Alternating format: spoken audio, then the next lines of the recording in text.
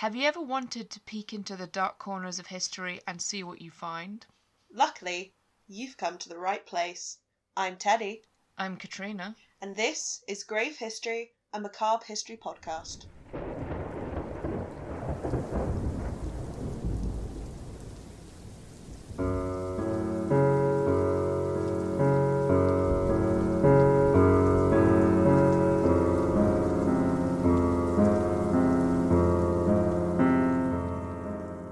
Good evening, Katrina. Hi. Good evening. Hello. It's a lovely night. It's fine. It's acceptable. It's definitely a lovely night for ghost stories. Oh, yes. It's a ghost stories kind of night. Would you like to hear some about the London Underground? I would like to hear some about the London Underground. Yay! But, you know, it's been a while. I haven't lived in London since September 2018. Yeah, that's a while. It is a while, yeah. I miss it. It's, obviously I was using the Underground, pretty much every day when I was there. But, when you're away, you forget about the London Underground. If only I had some facts about the London Underground to... Well, how about this? I have some facts for you, actually. And there's some that I didn't actually know. Cool. So, because I've lived in London, spoilers, I've lived just on the outskirts of London my entire life. Mm-hmm. I don't live in London proper, but... You live near one of the stations on the far end of the line. Mm-hmm. Yeah, mm-hmm. yeah. The place that likes to call itself London, but absolutely isn't. Yeah, you had to go through fields and shit to get there. It was weird. Yeah. There's green. Disgusting. But yes, a little Cliff's Notes, if you will, about the London Underground. Tell me about the London Underground. It is, in fact, the oldest underground train system in the world. Yes. It started in 1863. Mm-hmm. But didn't become fully electric until 1890. So, up until then, it was all Wait. steam. I was going to say, did it run on coal? Yes. Goodness me, that must have been appalling to be underground. Oh, yeah. You think it's bad now. I do think it's bad now. Just imagine. Just imagining that, because I went to the Transport Museum and they had all these posters from when it sort of first opened during its early operating days, and one of the selling points was that it was warm down there, so it was escape the cold of of the London winter, which would have been attractive at the time, I'm very sure, but oh, absolutely. It never really got cooler, did it? No, it's just the Central Line, especially. Oh my god, in it's summer. like the seventh circle of... Actually, no, the seventh circle of hell was made of ice. It's one of the other circles of hell that's the hot. earlier circles. Yeah, thank you. Yeah.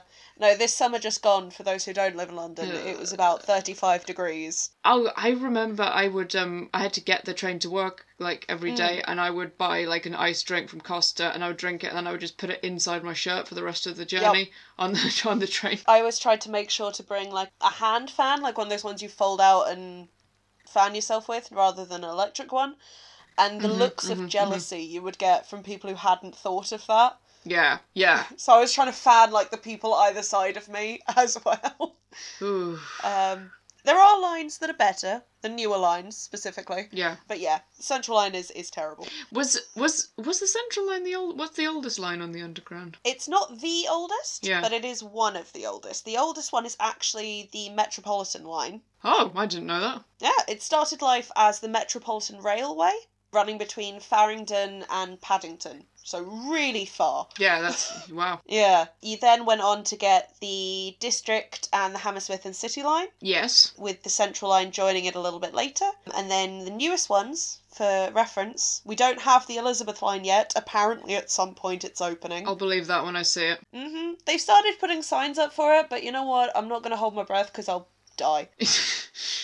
But before that you had the Jubilee and the DLR. Yeah, because the Jubilee was it the Silver Jubilee? Yes. Yeah, so the 70s or something. It's not as new as you think it is. Yeah. And then the DLR was, I want to say the 2000s, but it might be older than that. I love the DLR. It's so fun. I spend a lot of time on the DLR. Yeah. Sit at the front and pretend you're driving the train.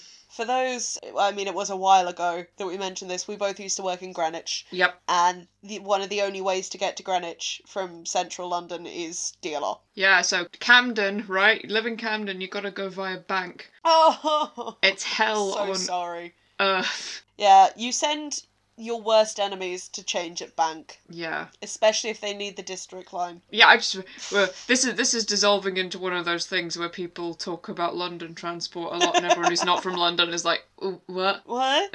But so from just having the Metropolitan line, it's now grown to have 11 lines. Try and name them, I bet you can. And 270 stops, including one of my favourites, Mudchute. Yes. Oh, where's that one? It's kind of near Limehouse, right? It's just before Cuddy Suck. That's the one. I knew I'd heard that horrible word a lot, but I always blocked it out for some reason.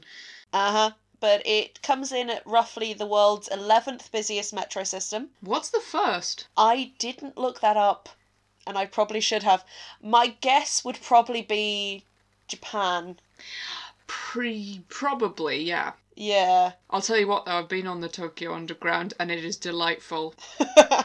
It is very clean and air-conditioned. I can imagine it is. But from what I've seen from, like, YouTube videos I've watched of various weebs going to Japan, there is a thing of, like, signs being like, please don't spit on our stuff. Yeah. I think it gets pretty, like, a free-for-all. Well, it does get, like, it becomes kind of feral at commuting hours. But I'm just listing off all the subway lines I've ever been on now, but New York was something else. I've never seen any rats in real life, apart from in New York, all on the subway. Yeah. I mean, the London Underground has tube mice, which I love the tube mice. The best thing in I the love world. seeing the tube mice. I adore them. They're so good. Tiny I get so worried for them though when there's like no. screamy women in stilettos, and I'm like, please run. No, the tube mice, they've been around long enough. I think they've got the rail smarts. So, although it is the 11th busiest, it handles around 5 million passengers a day. Mm-hmm. And roughly 1 to 3 billion journeys a year. Wow. That was the kind of statistic for between 2017 and 2018, according to TfL. Cool. That would mean I'm included in the statistic. How luxurious. You're one of those 1 to 3 billion. Yay. So it was actually used, quite famously I think, as a lot of the stations were used as bomb shelters during the Second World War. Yes. To such an extent that some stations had bunks actually fitted. Yeah. And chemical toilets, which I think are still there. And you know that smelled fantastic.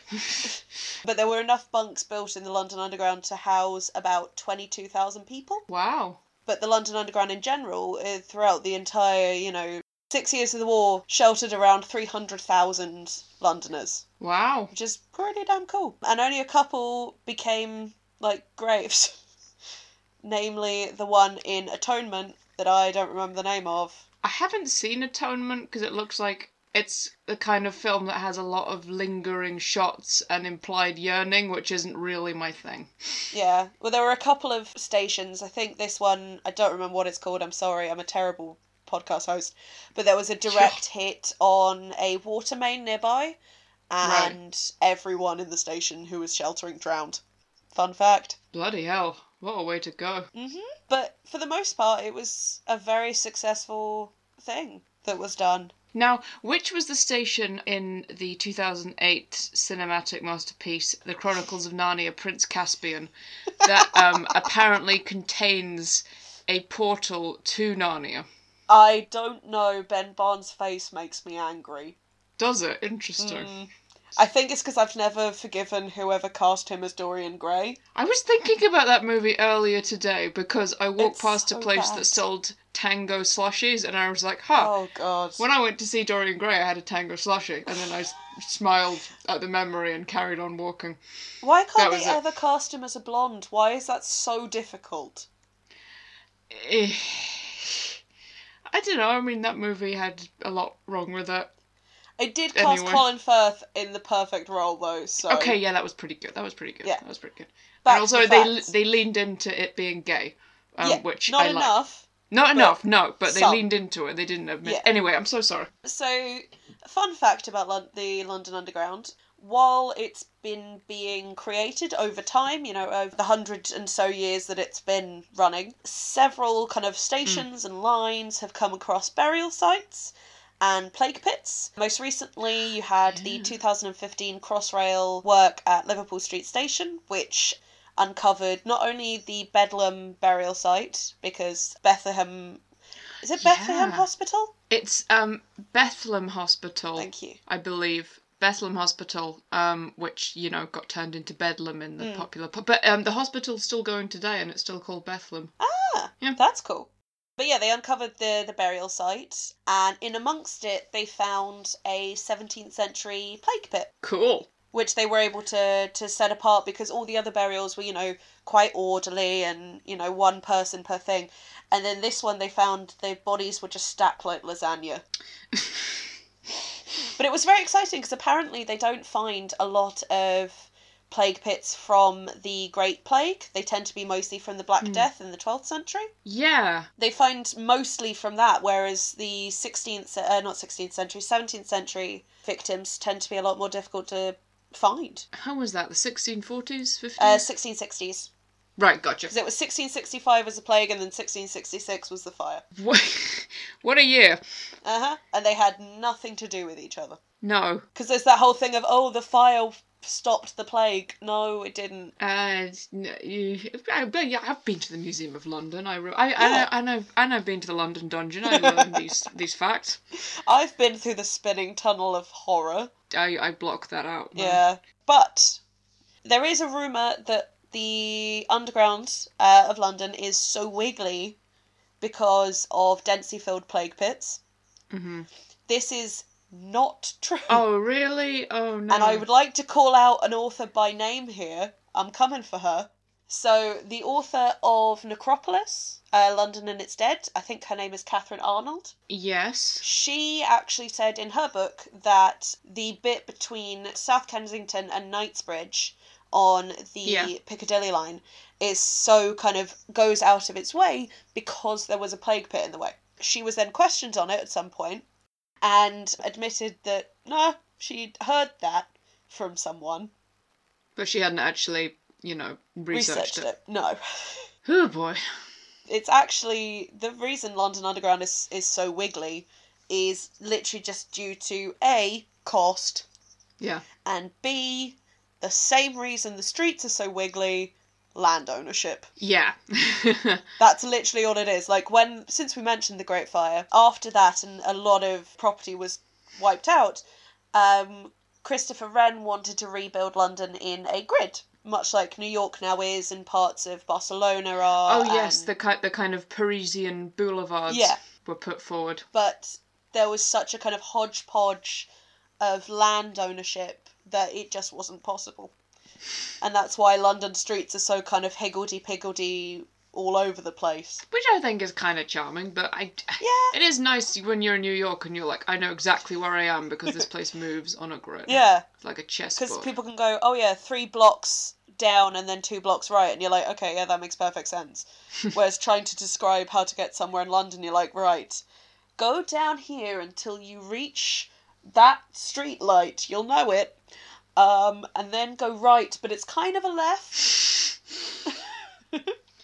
God. It's very difficult. I will say though, in regards to the plague pit, trains sort of being so wiggly because it goes around plague pits, which we know isn't true. Yeah. Very bold of anyone to assume they would not simply bulldoze through them. Well, there was actually a case where they did essentially do that. Yeah. When they were extending St Pancras to make room for the Eurostar. Oh, yeah. They went into a nearby church. They needed to excavate the area, and because there were so many bodies and it was taking so long for archaeologists to come up, they just got a forklift truck and just got rid of them. Fucking archaeologists, man, with their time and their paperwork and their stupid boots. Yeah, God. I mean, to be fair, in places like Germany, you only have your grave for 1 to 2 years. That's all you need it for. I mean, graves are a pretty inefficient use of land. They are. And you don't need them past a certain point. If we're going to get unsentimental about it. You're already decayed. Take your bones, put them in a jar, done. Yeah, totally. Do it. Yeah, I mean, otherwise you're just sitting on land that you don't need. I do kind of want to be a skeleton hanging out in the underground forever, though, you know what I mean? That would be cool. That would be very cool. I want the train to, like, go a bit slower, like it's Pirates of the Caribbean, and everyone on it can, like, yeah, look out, and I'm, like, standing there holding an empty bottle. And you do the same movement over and over. Yeah, I'd be down for that. That'd be great. God, I can't wait to be dead. Don't take that out of context. I'm going to use just that sound clip. Thank you. Anyway, lay some more facts on me. I'm into this. Well, this comes to the end of my little factoid journey, but it does bring us to the ghosts. Ooh. Now, the London Underground, as is expected of something as old as it is, in American terms, it's ancient. There are a lot of ghosts. Too many for me to cover in one episode. So I've sort of cherry-picked a few, if you will. The ones I thought were just, really good stories. Love it. I mean, I'm not surprised there's so many. I mean, anywhere with such a high volume of people passing through it is gonna create folklore. Yeah. And also the ghosts and transport is a very interesting link, because pretty much all cultures have some variant of the hitchhiking ghost myth. Yeah. Which is kind of the main, the most famous sort of transport thing. But I think ghost trains might be up there with, like... Ghost trains are pretty common. Yeah, which is interesting because trains are relatively new, but... Yeah, absolutely. But, I mean, I guess if it works, people are dying all the time. Why should ghosts only be pre-1800s? Yeah, totally. Exactly. In fact, I have some ghosts here, at least one, that is post-1800s. Post-ghosts? Okay. Post-ghosts. It's going to be very fun. Okay, give me some ghosts. So, we're going to start quite near to where I live, in Bethnal Green. East End. I remember it. Yes. Yeah, so for those who don't know, Bethnal Green is on the Central Line, which is the kind of main vein through London, as the name suggests. It is East London. It is near Tower Hamlets Cemetery. Yep. There is the Museum of Childhood nearby. That's a very good museum. Lots of fun. I cannot go there because I fucking hate China dolls. Interesting. They terrify the living bejesus out of me. I have a lot of China dolls. I'm never coming to your house. Very interesting, though. I'm making note of that. Please don't use it against me. No. Never ever. What else is nearby Bethnal Green? Lots of stuff. Spitalfields, also nearby Bethnal Green. The Bethnal Green Working Men's Club, where I once went to a satanic Christmas fair. I've been to one of those. It was They're great. so much fun. Yeah, I bought a necklace that said Hail Satan. Nice. I think I went to one and bought just an iron nail. Very good. On a necklace. Was that good? Keep the fairies away. But Bethnal Green, during the Second World War, was used as an air raid shelter and was properly set up as one. It wasn't just a kind of, everyone piled down into the underground, but it's not really prepared. This one was prepared. 5,000 bunks set up throughout the station, and it could hold up to 7,000 people. Nice. Wait, in Bethnal Green? Yeah. Was Bethnal Green, like, drastically bigger back then? No. You could just squash people in, because also they would turn off the tracks, so people could then sleep on the tracks as well. That can't have been hygienic. No, God no, but if you're desperate... I mean, I guess it's better than getting hit by a bomb. But exactly. There are some excellent pictures if you have a little, a cursory Google of, like, London Underground bomb shelters, of people just sitting, in their bunks, having a cup of tea, with their kids, sleeping on the tracks in their sleeping bags. It's grand. They're having a great old time. Yeah, and it's great because that's what we're going back to now. Yeah, and we're all going to be sleeping in the London Underground. Yeah. It's going to be great. That's what life's going to be like again. God bless. Everything was going fine with Bethnal Green, the air raid shelter, until March 3rd of 1943, when it became the site of the worst civilian disaster in wartime Britain. Oh, God. This was, and when I say civilian disaster, I mean there is no input from the Luftwaffe. Yeah. At all. Okay. This is just civilians. Okay. So it's, picture it. It's the night of March 3rd, 1943, and the air raid sirens start. This isn't, this is a pretty common occurrence. It might not be the Blitz anymore, but the bombings by the Luftwaffe are still going. They've been going for a while now. We're used to them. So the air raid sirens sound, but there is no one on duty at the station because they weren't expecting it, as they often don't. And only one door is open to let people in and out.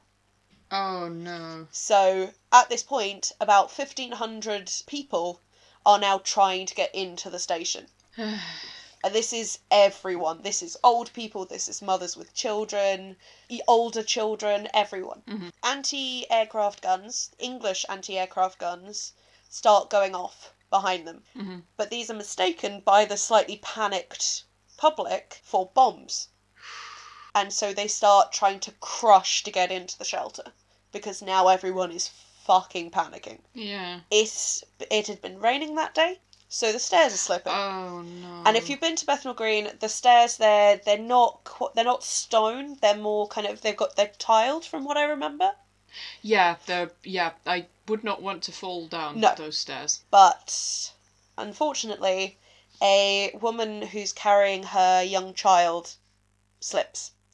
And as she's falling, she grabs to kind of steady herself, catches an older man, and pulls, he comes down as well. And because the people at the back have no idea what's happening at the front, they just keep pushing. And people at the front are tripping and falling, and it's just piling up and up and up until eventually 173 people died in total. They died? Yeah. Just from being crushed? Yeah, mostly from asphyxiation. Oh, God. That is like one of the... that's got to be one of the worst ways to go. Oh, absolutely, because there's nothing you can do. No. Jesus Christ. In fact, most of the people who died were women and children. Well, yes, of course. Because that's who would have been home. That is one of my, biggest fears. Because, years ago I saw a video of a nightclub fire. Yeah. That does the rounds quite a lot. And, a lot of people were killed by smoke inhalation. But a lot of people were also killed trying to get out in much the same way you've described. Yeah. Just got crushed. It's terrifying. haunting. It's a terrible way to, Because it's that Jesus kind Christ. of, people are killing you and they don't even realise that they are. Yeah. And, especially someone like I don't want to die on the goddamn underground. I fell over on the escalator in the underground and it ruined my year, and I'm not exaggerating that. I once fell up the escalator. Oh, I'm sorry. Yeah, you can imagine that kind of death would leave a big impact on a place. If you believe in, say, things like stone tape theory. Yeah. The idea that, buildings and places can hold on to memories. Well, even if you don't believe in stone tape theory, you can believe that places can have memory, you know what I mean? Absolutely.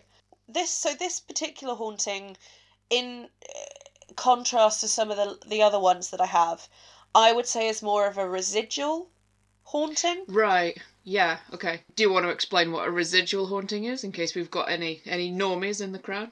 Normies. So residual haunting, as opposed to, I guess you could call it an intelligent haunting, tends to be a repeat of something that's already happened. It's like a memory that replays. So it doesn't interact at all with the kind of people around it. The people who are seeing it are not part of it. They're just witnessing something that has already happened. I mean, we mentioned the Pirates of the Caribbean ride earlier. It's kind of like that. It's the same thing, just happening over and over, regardless of who or what is coming through. You're on a track going through.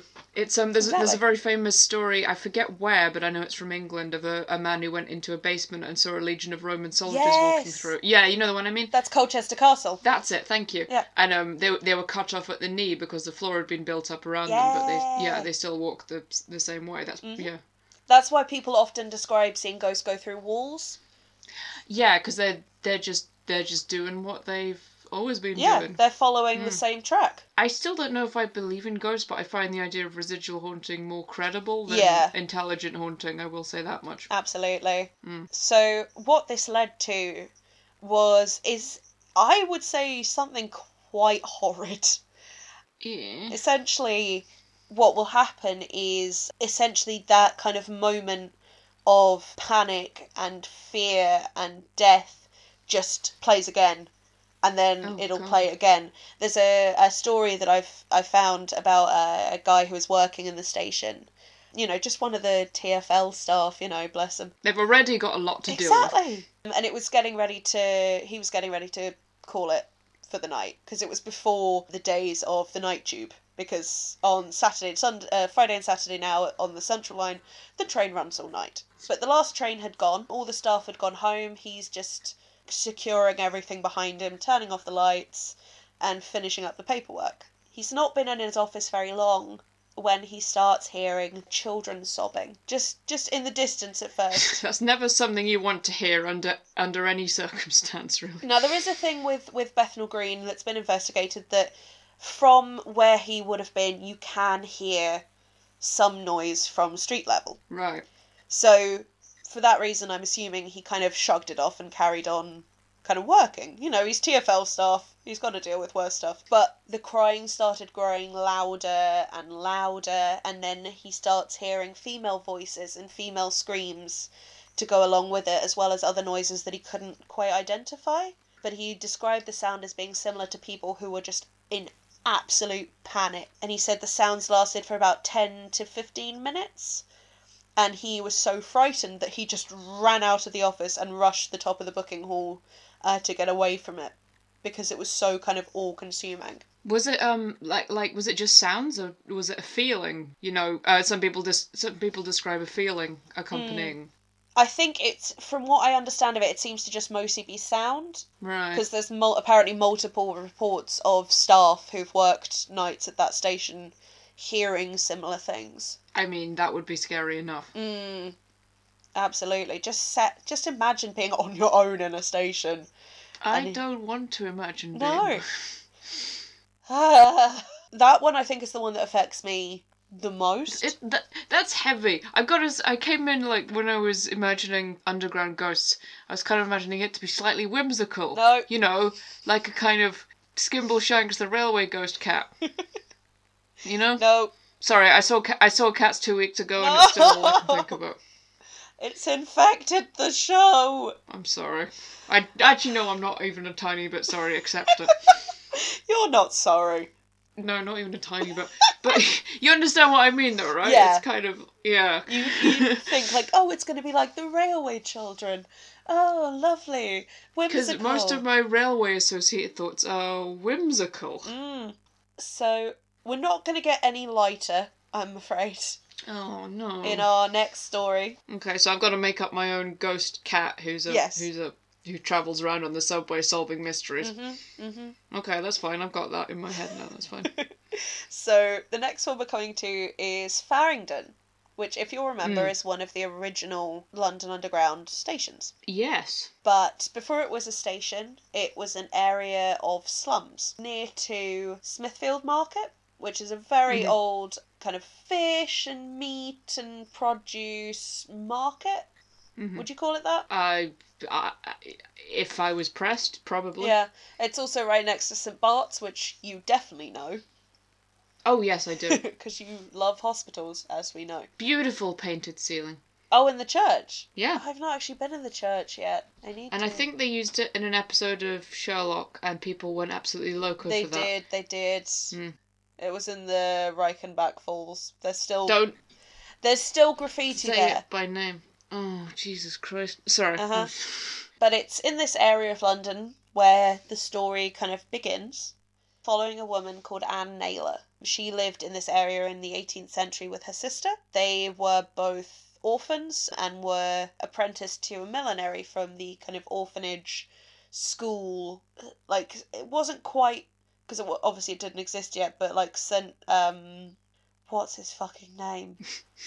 What's the charity that used to be like a poorhouse school for children? It was St. Bernardo's. You might have... No, not St. Bernardo's.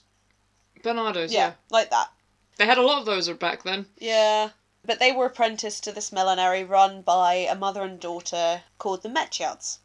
And unfortunately, the mother and daughter became well known for mistreating their apprentices and basically anyone who lived with them. They would beat them, they would starve them, anything they did wrong would be punished to the kind of maximum degree. Oof. And Anne attempted to escape from this millinery twice, and each time when she was brought back, she was severely punished. But the second time, she was actually kind of left, kind of tied to a thing, and they didn't feed her, and they didn't keep her warm, and eventually she actually died.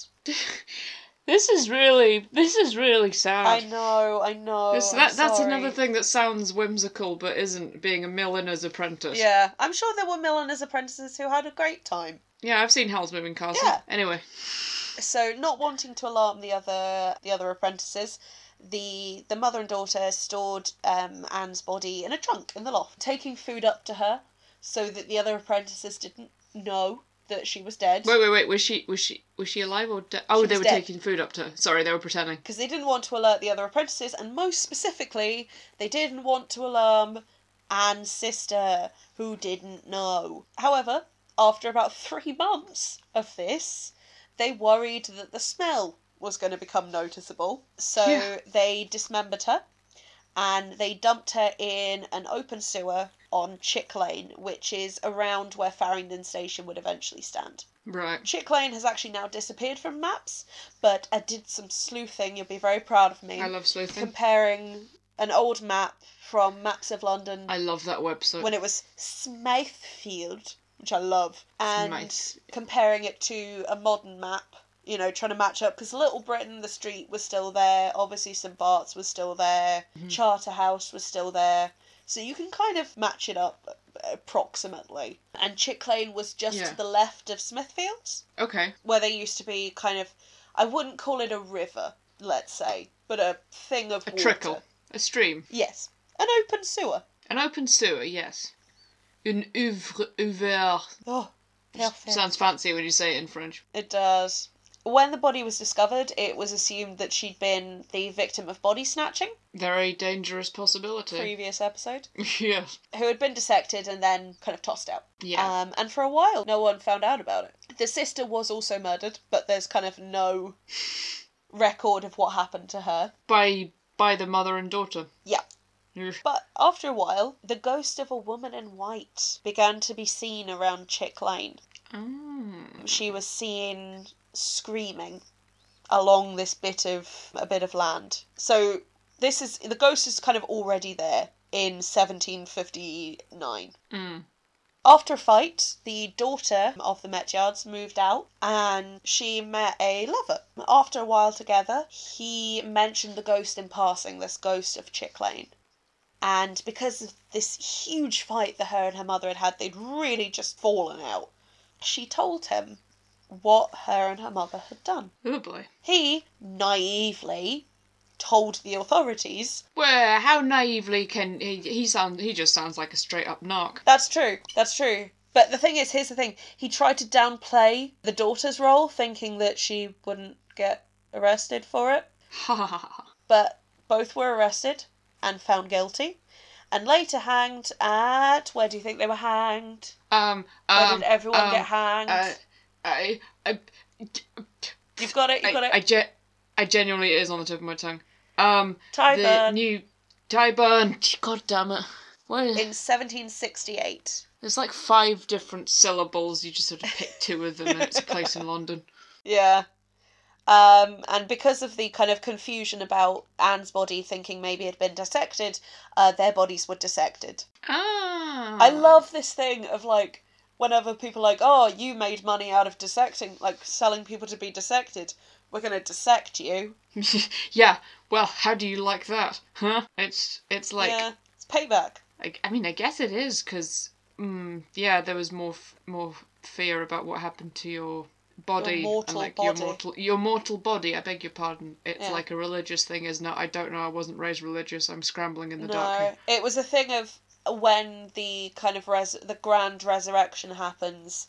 Everyone's body will be raised from the ground, immaculate and perfect.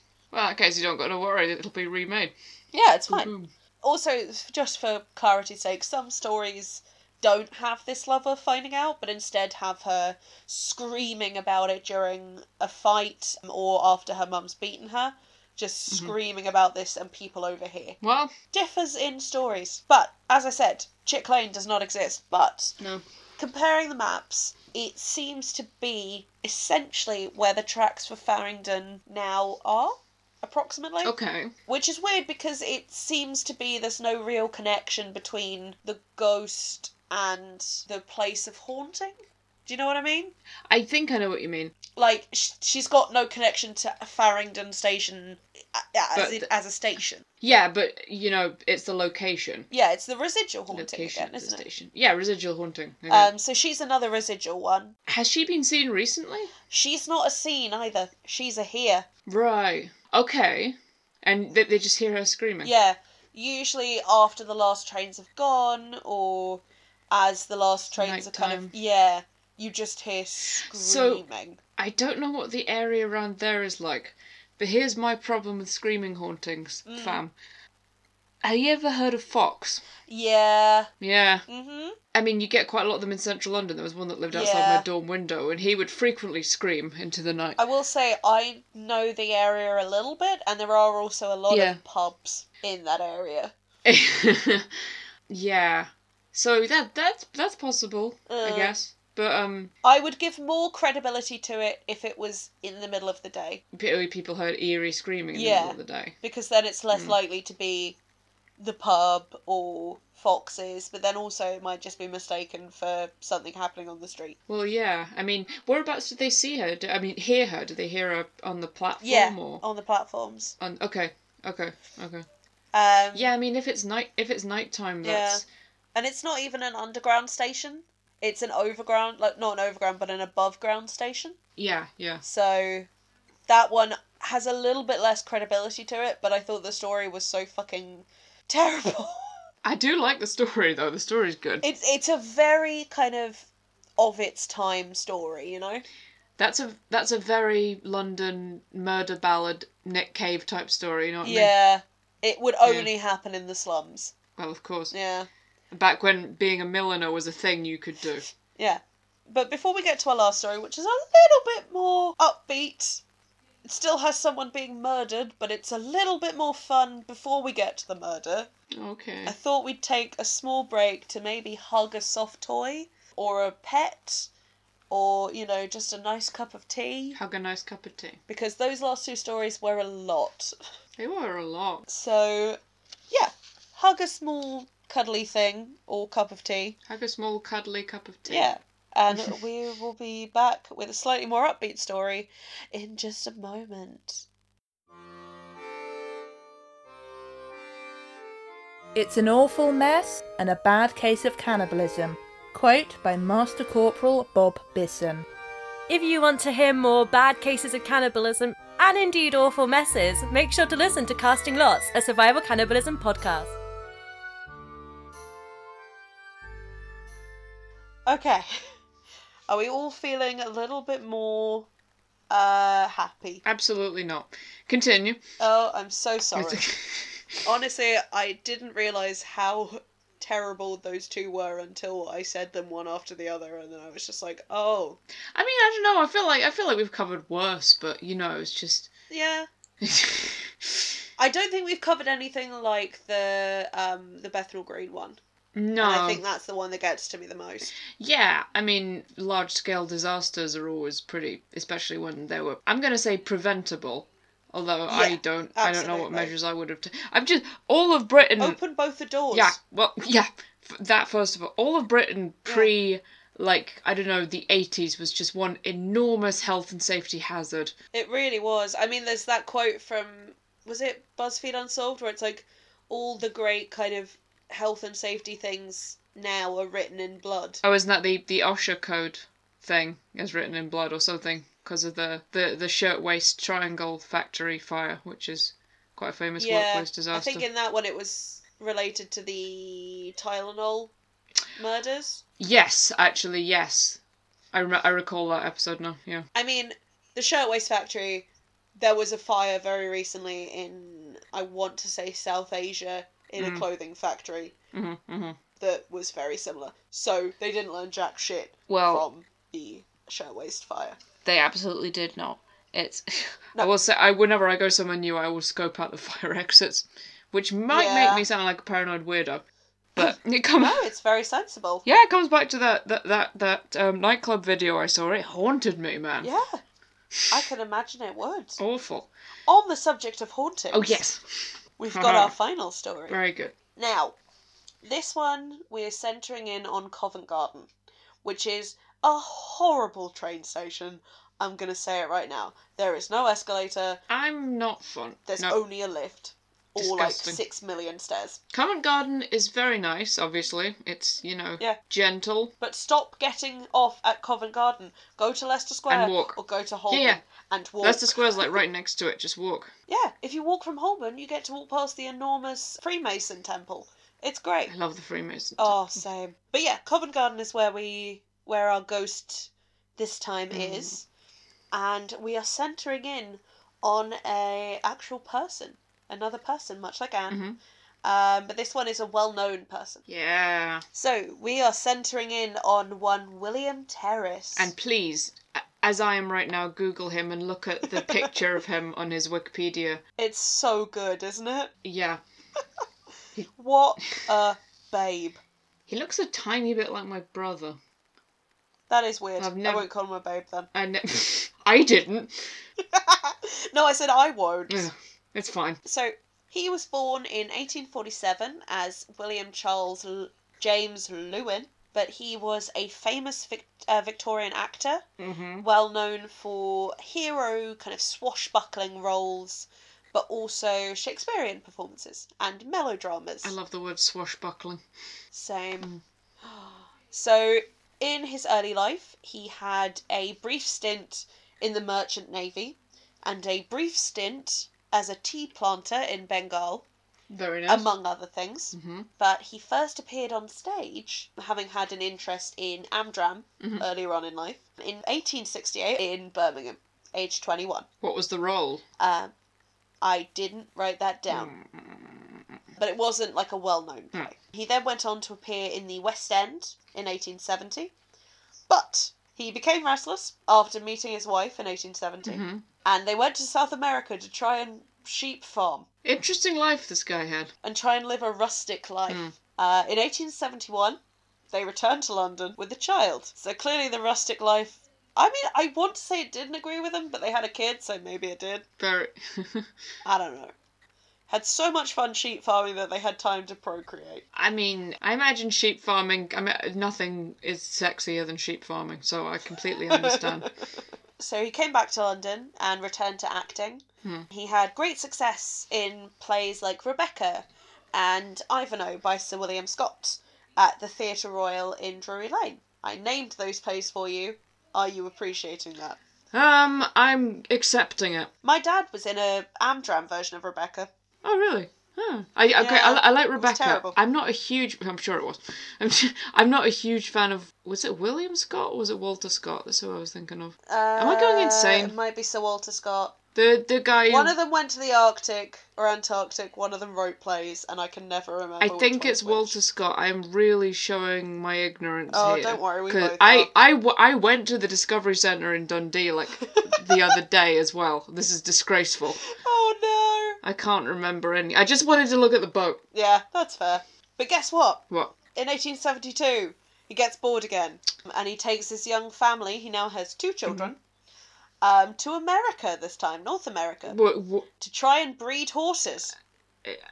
Okay. Yep, they return in 1873. This is just like, you know that friend you've got who's always like, I'm really, like, I've decided yoga's going to be my thing now, like, I'm really into it, I'm just so, it's just my thing, and you're like, and then 2 months later they're like, yeah, whatever. That's not my, tell you what I'm really into my beard and, like, beard oils.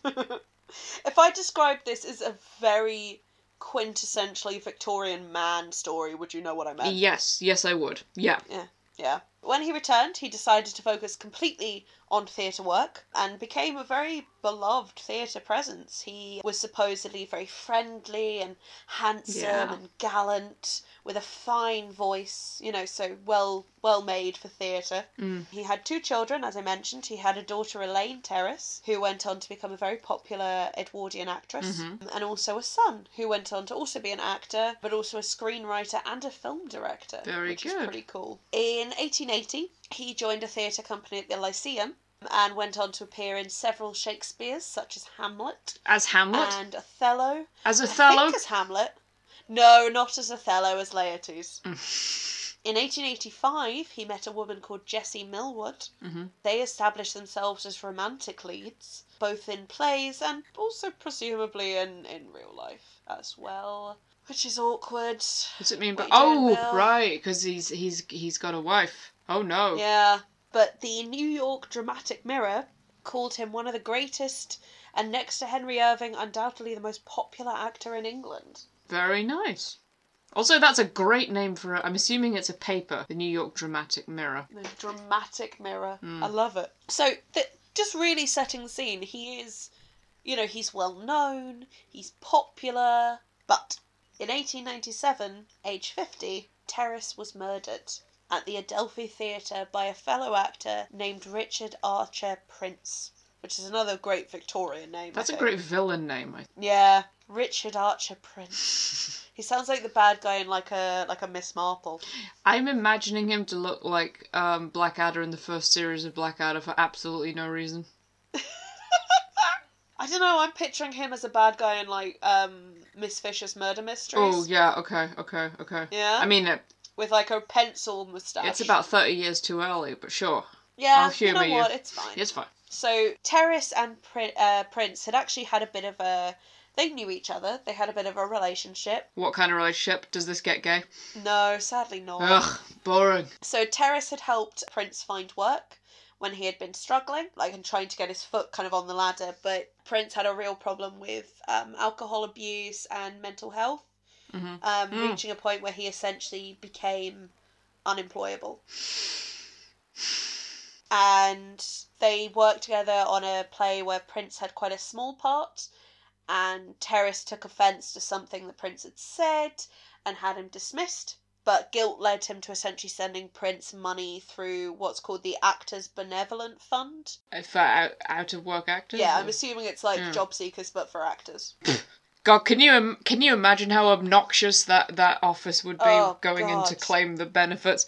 Jesus Christ. Because you can't actually claim unemployment benefits if you're an actor. You can't? Nope. Interesting. Yeah. Did not know that. So by the time of the murder, 1897... Prince was now destitute and desperate, but as I said, he'd made himself unemployable. That night, he tried to get money from the fund, but was told it wasn't possible, and that he would have to wait. So, kind of angry at Terrace, because in his mind, it was because it was Terrace's fault that he wasn't getting his money. He went and stood outside the Adelphi Theatre, where Terrace was doing performances for a particular run. And he waited until Terrace appeared, going towards the stage doorway on Maiden Lane, and stabbed him to death in the stage doorway. Jesus Christ. As you do. He was arrested and found guilty, but insane, and was sent to... Where do you think he was sent? Where does one go when they're criminally insane? Broadmoor. Yes. Oh. He was sent to Broadmoor, where he stayed until he died in 1937. Wow. And his sentence was viewed as very light by the kind of general populace. Yeah. I mean, that's a pretty brutal crime. Also, I'm sorry, I didn't mean to track, but I just looked up the Adelphi Theatre, and guess what? The 1998 video of Andrew Lloyd Webber's Cats was filmed at the theatre. Wow. I love that movie. I do love that movie. What a connection. Yeah, I know. Maybe Terrace was watching. Maybe. Going, what the fuck is that? He was like, this is too much for me. I've got to... Yikes. I'm out. That's delightful. Terrace was buried in Brompton Cemetery. So you can probably, if you can find him in Brompton Cemetery, go and visit him. Maybe I will. As for his ghost... Yeah. The important part of the story. It's seen in 2 places. First, obviously, at the Adelphi, but more importantly, at Covent Garden Station. Why the station? Now, from what I could tell, the only kind of theory that I could find was that there used to be a baker's where the kind of entry point now is, that he frequented because it was kind of in his area of travelling. Ah, okay, I completely get it. That makes sense. I mean, I'm definitely gonna be hanging around Ladurée when I die. I can't think of where else I'd like to hang out. Give me 3 macarons. Please. Me like pan coated down. Oh I God. need some bread. Please. Bread. And they're like, the bread ghost has returned.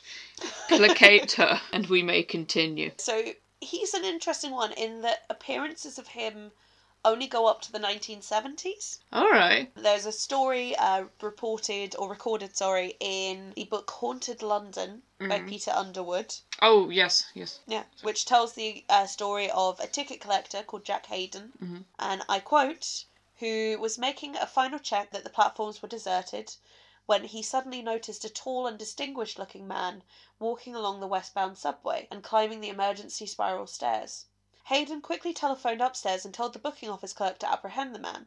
Hayden himself took the lift up and met a puzzled clerk who said no one had emerged from the stairs. This was followed by a sighting of the same man days later, and upon being shown a picture of William Terrace, Hayden was adamant that this was the person he'd seen. Ooh, very good. Yeah, however, interestingly, as I mentioned, his kind of hauntings only go up to the 1970s, and it seems that as kind of footfall at Covent Garden Station has increased, his appearances dwindle. You'd think he'd relish a larger audience. You'd think, but also it just seems kind of either this is another thought I've just had. Either people pay more attention because there were fewer people there, and that's why he was noticed. Or he's still there, and there's just so many people that no one notices him amongst everyone else. Oh, that's sad. In a way, it's kind of interesting, the idea of ghosts moving among the living in London and just blending in. I mean, honestly, I kind of like that. Yeah. I mean, because London's full of ghost stories. Oh, absolutely. I don't know if you ever heard the one about the naked 5 running around Trafalgar Square. No, oh my God. I won't go into it now. Oh, please tell me about it after we're done. If you saw 5 naked dudes sprinting around Trafalgar Square, what would your first thought be? Okay, guess it's a Thursday. Yeah, exactly. You wouldn't think, oh, I've just seen a ghost. No, well, absolutely not. Yeah, so I guess if you saw someone dressed in what I'm going to assume is a fairly eccentric manner for 2020 in Covent Garden, you'd think, London. That's Zach Pinson. He's in London. Cool. Okay. Yeah. You don't notice how people are dressed in London anymore. You're just like, yep. Yeah. So that kind of brings us to the end of my little trip through some London ghosts. As I said, there's a lot that I haven't covered because there are so many. But if you want some recommendations, got the stories from the Kennington Loop. You've got I think she's called the Black Nun of Bank. Oh, now I probably I probably violently shoulder checked her at some point trying to get past. Most likely. Yeah. There's also the Man in White Overalls at Liverpool Street. Well, that's hang on. Do we know it's not just a construction worker? No, because he's got a similar thing to what happened with Terrace, where he'll be seen at one point and then never appear at the next point, and there's nowhere for him to have disappeared in between. And there's no one scheduled to be working. Alright, I'll accept it. And there's also some at King's Cross as well, very modern ones, because there was a big fire in King's Cross, I believe, in the 80s. Yeah, there's a plaque there for it. I remember seeing it. Yeah. So there's some ghosts related to that as well. There was one I tried so desperately to fit in, but she just didn't connect to the underground enough. But there's a ancient Egyptian princess who haunts the tunnels under the British Museum. Well, that's one of the sort of big abandoned stations, the British Museum station. Yeah. See, I like that. That's a spooky story. And you can still see that between Holborn and Tottenham Court Road. Yes, you can. Still and visible. What's the book I had? The book's called Explore Everything by Bradley L. Garrett, and it has a whole section in it about him and his mates exploring tube passages, which is pretty interesting and cool if you're into that kind of thing. That's cool. Yeah, it is cool. But yeah, I mean, I love a good ghost story. And I mean, London's just so full of ghost stories, you've got to divide them up into categories, really. You know, underground ghost stories, Thames River ghost stories, which is a thing that exists as well. There is a really good documentary that I think was originally on Channel 5, which is on YouTube now, from what I remember. I love a good YouTube documentary. Called, I think it's just London Underground Ghost or Ghosts of the Underground. But that's very good, and they do try to explain some of them. So just before we finish, I wanted to mention their particular way of explaining some of the hauntings. Okay. Which I think can be accredited or used to explain a lot of hauntings. And that's infrasound. Right. So infrasound is a level of sound that exists just below human hearing, so at about 19 to 20 hertz. Okay. It exists just outside of hearing, but humans can perceive it in a way. But the way it's perceived by humans is a feeling of unease and dread and, you know, like they're being watched. Do trains make that noise? Yeah, trains can make that noise. The movement of trains through the tunnels and the movement of escalators and all the kind of things going on behind the scenes can create infrasound. That's interesting. The problem with it, though, is that while it would explain the feelings of, you know, as I said, unease or dread or being watched, that kind of something's here that I can't explain, it wouldn't explain full kind of apparitions or, like with the first story, the full sound of what this man heard. Yeah, because, I mean, that's what I asked you. Was it a feeling or was it... And you did say sound, so... Yeah, it was very clear that it was a sound. That is... I guess a sound like that as well as... Because, I mean, with the screaming lady, that could be Fox screaming or a drunk person screaming. But, yeah, I've got to say the first one's probably my favourite story, insofar as... Yeah, it's good, isn't it? It's very chilling. I think it's also a good reminder of what the Second World War, like the sort of scars it left on London, which you can see everywhere when you're just walking around. Yeah. One of my favourite spots for seeing kind of the scars of World War II is in South Kensington. Down the side of the V&A that faces onto, I want to say, Exhibition Road. I think that's the one. There's just great gouges taken out of the stone that makes up the facade, the wall. Yeah. Which is all shrapnel damage. You can see a lot of it in around UCL. For one of my courses, we got taken on like a walk to look at war damages around the area, and in a lot of the buildings there, they have these kind of patches of dirty stone, and what that is they were hit by shrapnel during the war, and then they were replaced, and they made it the same colour as the stone, but then they actually cleaned the buildings at some point. And you know the actual the actual buildings were a much paler colour than the stone they'd replaced it with. So if you look closely at some buildings, you can see that. Oh, that's cool. Yeah. Yeah. Also in I want to say in South London, there's fences there that are made from stretchers. Oh yes. From the first and second. I think it's Second World War. Yeah, I was about to say that because also very close to UCL, an iron fence that was removed because that happened to a lot of fences during the Second World War, I believe. So they could, use the metal.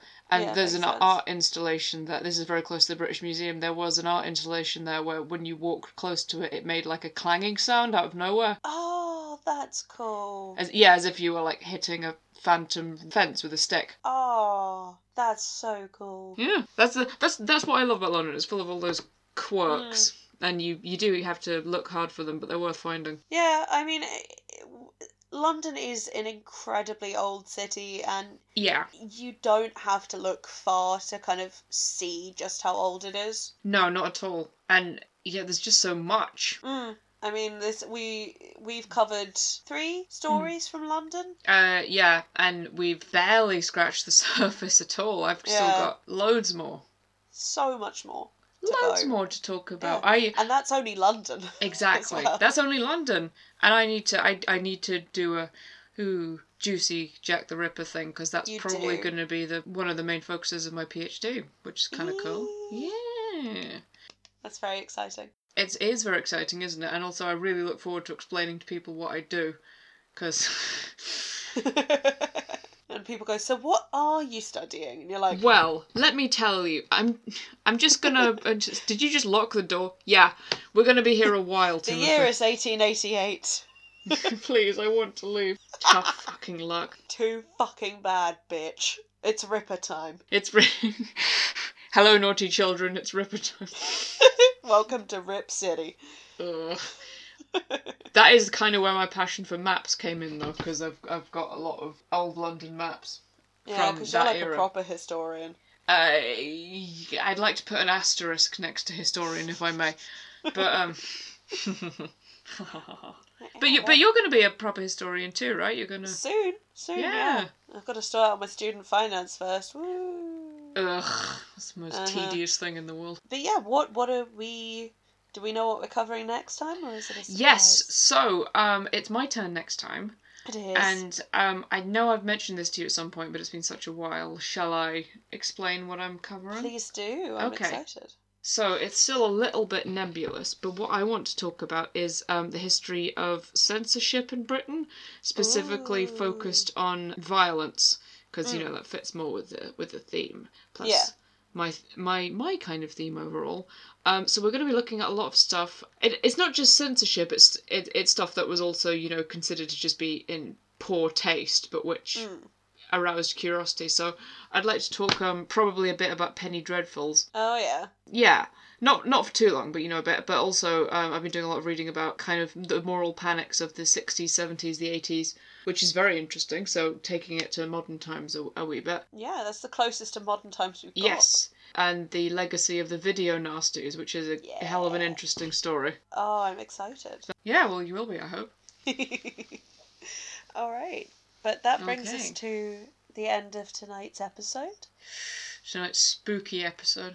Thank you for joining us. I hope you all managed to sleep. I hope you all don't miss the last train home. Ooh. I mean, if you don't live in London, you're probably fine. If you live in Glasgow, even better, because it just goes round and round in a circle. It's great. Good night. Night.